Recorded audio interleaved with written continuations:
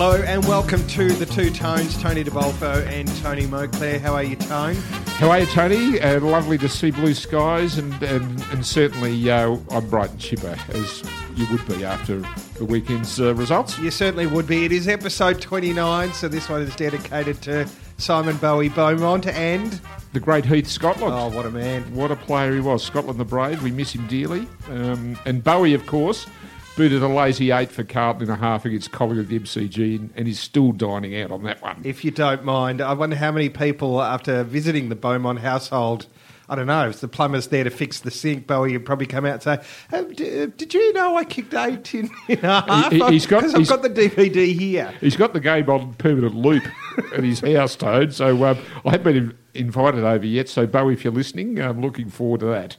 Now, speaking of games, well worth rewatching over and over again. Carlton, 11-12-78, defeating Melbourne, 7-16-58.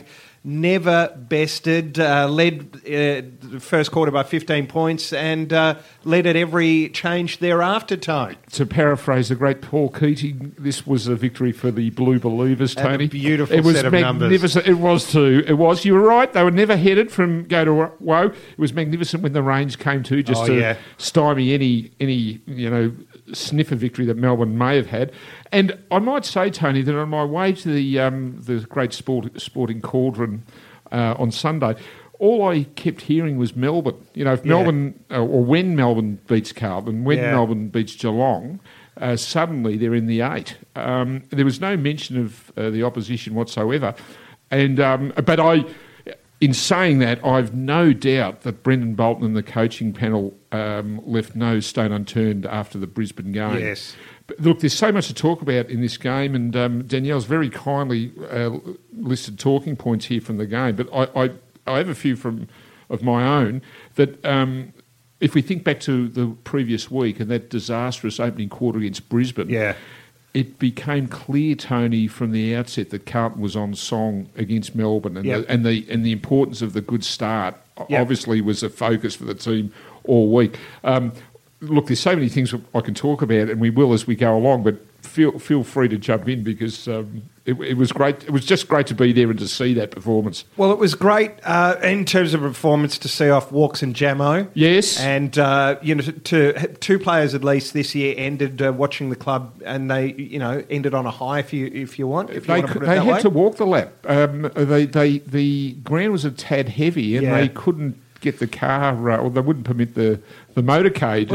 What about the hovercraft, Captain Carlton's hovercraft? Well, the hovercraft I thought might have been a chance, or the horse and dray for Jamo might have been lovely, but that wasn't to be. It was lovely to see Mick Sexton ring the bell too before the game, premiership player. So that set the tone, didn't it? Yeah. And but it was clear, Tony, from the outset that Carlton had come to play. And as I say, I mentioned the preparations, but the master stroke of Brendan Bolton's was the way that they obviously looked at Max Gore, the Melbourne ruckman, and thought, well, the figurative head, the spiritual leader of Melbourne, and a most popular character, and in all Australian form, he is the player that they obviously targeted and wanted to nullify, and.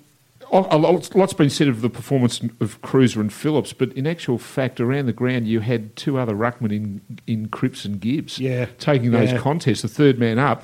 And what that did, that not only nullified Gawn because it was sheer weight of numbers against him, but it also threw out Melbourne's midfield. The likes of Viney and Hogan? Brown. Nathan Jones. Not knowing whether they were Arthur or Martha, because they're standing on blokes that are at 1 minute taking contested possessions, the next minute are actually taking the ruck contests. And I just thought that was a fabulous way of breaking down Melbourne's ascendancy in that critical area of the game, of the ground. And all power to Brendan, as I said, the coaching committee for the meticulous planning that went into this contest. Cripps is just in staggering form. Gibbs' physical courage, I know I mentioned that a lot, but he was just an on-field leader on Sunday. He was magnificent, and his decision-making is sublime. Yes. When he's put into a corner, he just knows how to dispose of the ball beautifully, and he's got the finish that you would want every Carlton player to have. Yes, he just seemed to find a way. And you're right. I think Carlton this year, if you look at their performances, by and large, they've worked pretty hard through most games. They've just, unfortunately, lacked polish here and there. But I thought even at the start, that opening, we were hitting targets and, there were less half volleys with their field kicking and we were finishing off pretty well in front of goal. And I think it just really, really set that positive tone that was followed through for 4 quarters. And for the most part, Carlton was not headed, as I remember. But look, aside from the quadruple teaming of Max Gawn, Tone, I thought we were ferocious in terms of contested possession. I also liked the way that the Carlton players stood off their Melbourne opponents when they had the ball, because I think Melbourne were trying to draw the player and force the handball. Yeah. While Carlton sat off them, forced them to kick, and it seemed to break down their quick movement of footy, which has probably been a trademark of their performances this year. The other thing I really liked about the team too was the way the players controlled the tempo, particularly late in the game when Melbourne looked like they were launching some sort of a surge, and Carlton just played keepings off for a little while, and just to slow the game down and actually have the game played on its terms. So I think this was a great victory for the group. Not only for the players as one, but to Brendan and all the coaches for the planning that went into this game against a team that had been running hot. Let's be honest. It was a game plan that seemed to suit Dylan Buckley, who was utterly magnificent. Yes. That goal, 3 steps, a 55, 60-metre kick in the wet was just... I mean, you talk about Bowie and his highlight reel on permanent loop at home. I know Dylan doesn't need much encouragement to be self-congratulatory, but after a game like that, he deserves to indulge in a bit, doesn't he? I think he does. Jimmy was always a good kick, and must be said also, Tone, just as Dylan is. And I think what we have to further acknowledge Dylan for is the fact that that the team lost Jack Silvani before the match, was screaming for a small forward or someone that could actually attack the goals. And he was copybook, wasn't he, in the way he finished and really got the team off to a great start.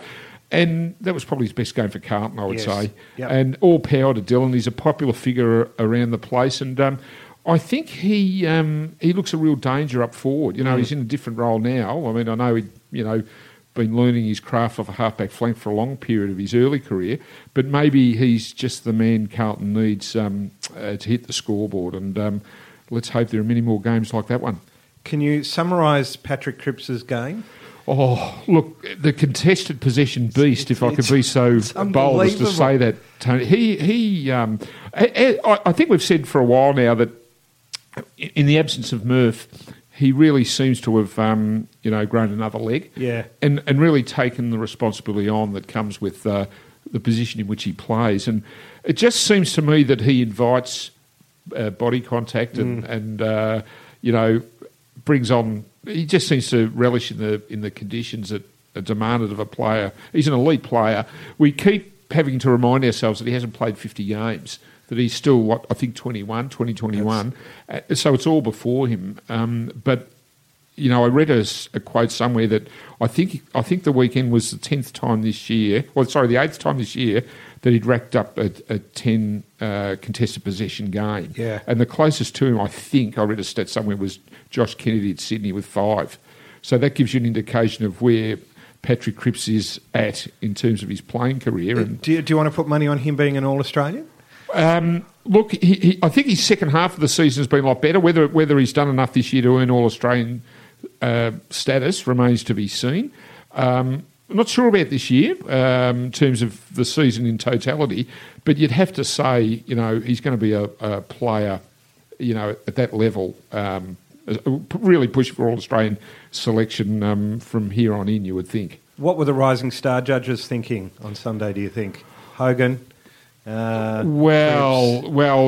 It's been one of those things, hasn't it? We haven't had any joy at all in terms of the Rising Star, and I guess if you follow the careers of both players since, looking on as a spectator, Cripps certainly seems to be settled and happy and comfortable in his own skin, whereas Hogan, I suspect, has got some decisions to make in terms of where he wants to play, and maybe that's a contributing factor to the pressure that he seems to be under is on the field at the moment. So maybe there are mitigating factors, but let's just say you'd love them both at Carlton, but let's be grateful that we've got the crippler. Now, David Cunningham, or Richie, as he's inevitably going to be known, and I think he is. Yes. He's got a bit of class about him. A bit of class about him. A lovely turn of speed, which is certainly something we need. And it seems to have the football smarts. I recall, Tony, a glorious mark he took late in the game on the AFL members' flank, if you recall. He's one of those players, like Wiedering, like Charlie Curnow, like Mackay, we just want to get games into. And it's unfortunate that through the season we haven't yet seen all of our 5 national draftees playing the same game. Yeah. We'll probably get close this week. I reckon Harry Mackay will be giving it a hell of a shake this week. But unfortunately, Charlie still has been battling injury and whatever, illness this year. So we haven't seen all 5 run out for Carlton, but that is the future of the club.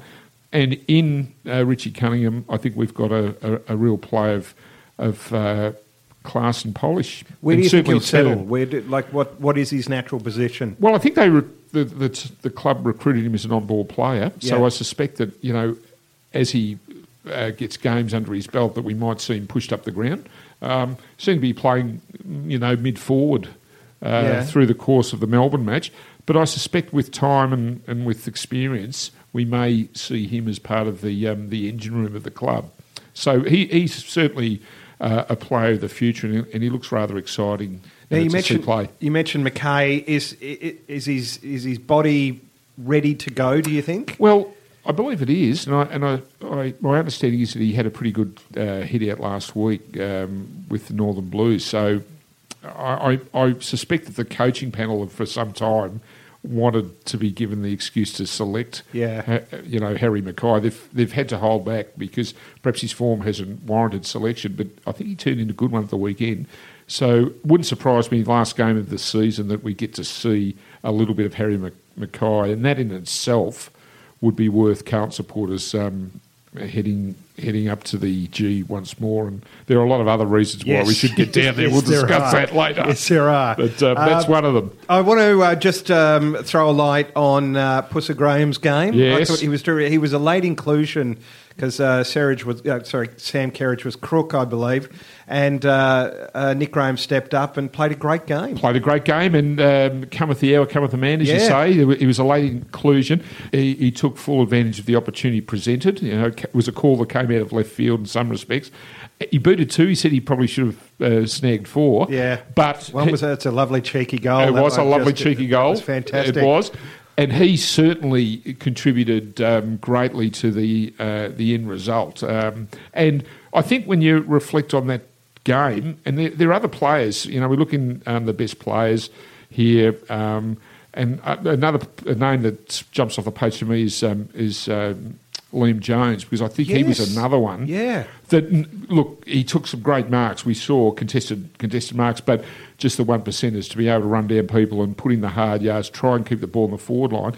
Again, I think that was one of his better performances for Carlton, and that is what we got at the weekend. We got a return from everyone who took to the field, and that's what you need to win at this level. Well, you certainly do. So what I'm going to do now, Tony, is put you on the spot. Yes. And on behalf of us, on behalf of the Two Tones, you're going to nominate your 3-2-1, which is always difficult after a great win. It is. There's so many players that are, worthy of vote getting in this game, Tone.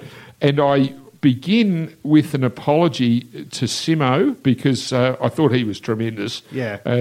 But I wanted to give Dylan a bit of a push-up. Oh, you have to. Your 3 goals, great performance, came in or fulfilled the job that Silvani probably would have taken, was tremendous contributor to the game early, I think, when the win was set up. And that would have to do wonders for his confidence. He's that sort of player too. He's got that bubble about him, and when he's up and about, it really seems to be infectious. It sort of carries through to the rest of the playing group. And there's a guy, son of a gun, who really wants to play for the club and loves Carlton. So well done, Dylan. All power to you. Keep it going. 2, I gave to Bryce Gibbs. We talked about him earlier, Tony. Sublime performance from Bryce. experienced head now. And again, another player that's had to shoulder the workload with Mark Murphy, not about, but I thought he and in tandem with Cripps were fantastic for the club and really contributed to the result. And the crippler, P. Cripps, couldn't go past him for 3 votes. It was an extraordinary game from a unique footballer, a truly unique player. Look, well adjudicated, Tone. I just want to, before we get on to previewing the game against the mortal enemy, Jakob Veertering was interviewed after the game and had a nice pack on the shoulder. How did he pull up? He pulled up all right. He's obviously, when we reflect on the year, it was the Essendon game early on in the season in which he went down with that shoulder. I think it was the same one. But he's progressing nicely. I had a rare opportunity to interview Jakob after the match. Thoroughly enjoyed myself too, Tony. And he was saying that the legacy of a long season, this is first, is perhaps starting to take its toll. Yeah. Certainly he's indicated that he really relished the opportunity of perhaps an extended pre-season to really get his body up to speed to withstand the rigours of the 2017 football calendar year. But look, you reflect on his first year for the Carlton Football Club. He's been fantastic at centre-half back and really formed part of the success story of 2016, which is that group of Simpson, Rowe, Tui, White, Sam Doherty. They've just been tremendous, and we're so grateful that we've got a number one draftee, turning in Dark Navy and holding up the defensive half of the Carlton Football Club. He's been a great player for Carlton this year, and he'll only get better. And if you want to see how Jakob's year started, go and have a look at the journey. Remember he was the only one of the players who stayed up all night. Yes. Just had that kind of natural authority about him that all the other rookies and all the other young players recognised immediately. And it's a good point, Tone.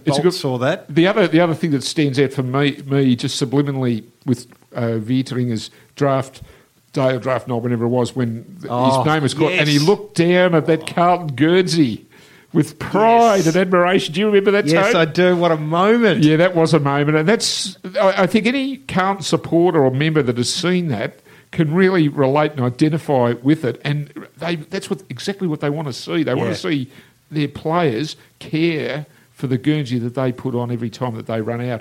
And I just think that was a magnificent moment. And that's day one. And when we reflect on, I hear that Dane Swan hung the boots up today, and tribute was paid there. When we reflect on Jakob Veertering's career 15 years from now, they'll go back to that piece of footage and say, well, there was a man that gave his absolute all for the Carlton Football Club. Great to see. Indeed, and congrats to Dane Swan too.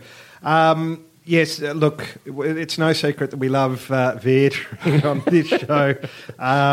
Just before we move on, one thing I do want to point out, Whitey's work as last line of defence. Yes. I think he's just ever reliable down the back. He is. The ultimate competitor, you'd probably say, of Simon White, been a tremendous player for the club. Again, I think what's great about the defensive group is that they're settled. Yeah. They've had so many opportunities to play now alongside with each other. They know their little idiosyncrasies and they can adjust to any game in which they play.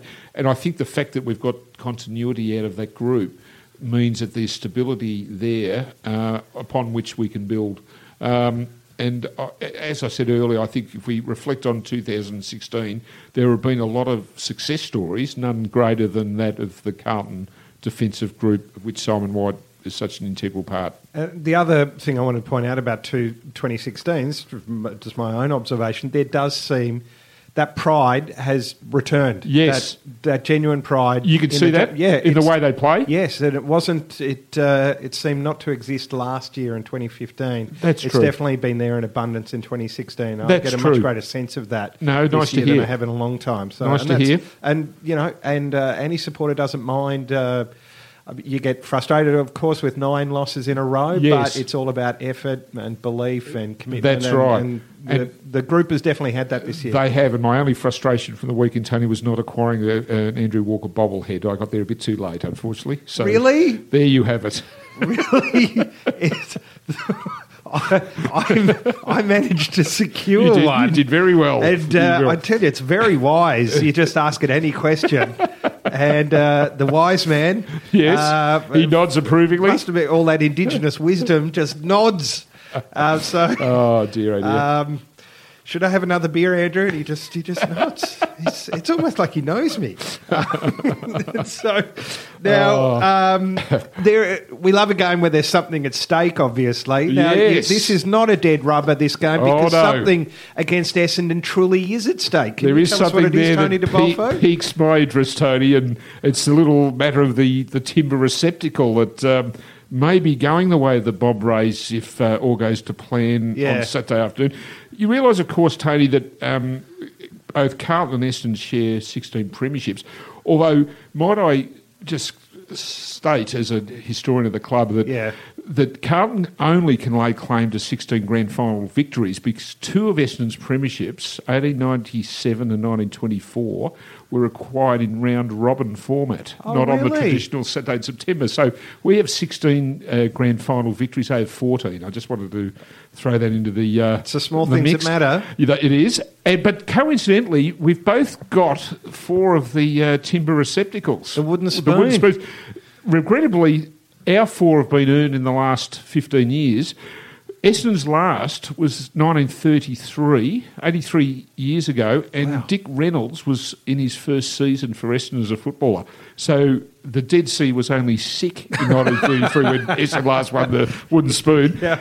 And, of course, we can affect wooden spoon number 5 on that much hated opposition if all goes to plan Saturday afternoon. So just another reason for Carlton supporters to get down there. But, maybe armed with the wooden spoon, but just keep it tucked in the top pocket until all goes to plan and the result goes Carlton's way. I tell you, making the filth leave the ground with another wooden spoon would be a real shot in the arm to the Carlton Football Club. So let's do it. Let's inflict some further humiliation on them, just as we did in 1999. Where are you now, Dean Wallace? Is it a good idea to try to run around Fraser Brown? I don't think so. Do so at your peril, Dean. Exactly. So, yes, it is the last game of the season. Essendon are coming off a 40-point loss to the Bulldogs. You would not want to underestimate them because they are playing for their season, basically. Oh, and they hate us too. Yeah. And they will want to, bring misery and doom and gloom to the place. So that's fine. I'm sure Carlton similarly would like to inflict pain on them. So all's fair in love and war, isn't it, Tone? Let's just hope that we see an honesty of performance that we got against Melbourne once again against the same olds this weekend. You're using the word honest in relation to Essendon. That could be a very rubbery term there, Tone. Thank you very much. Just indulging in a bit of partisanship. Now, look, for Essendon, I guess you could cynically say they're playing for draft picks. Well, look, it's been, annus horribilis for them, obviously. And, yes, there will be early selections afforded them this year. But I'm sure that the game at hand is the one that perhaps it captures their focus. Yeah. So it should, as it should indeed with Carlton. Both teams would probably want to be finishing off, with some degree of optimism. Certainly, I think a lot of optimism would have been instilled amongst Carlton people last week for the way the Carlton players went about their business. And I think it's really, really important to finish off the year strongly to give all of us genuine cause for hope and optimism going into the 2017 season, Tone. Well, I thought the crowd of 41,000 at the surprised MCG. Me. I didn't think it was that many. That was a big endorsement. It was of where both clubs are going. Yes, and Melbourne, you would probably argue, maybe slightly more advanced in terms of their regeneration as a football team compared with Carlton, and yet we learnt what can be done when you've got 18 players and 4 banding together and playing as well as they did. And quality coaches as well. Absolutely really so. And it should be said too that, I think we're currently in 14th position.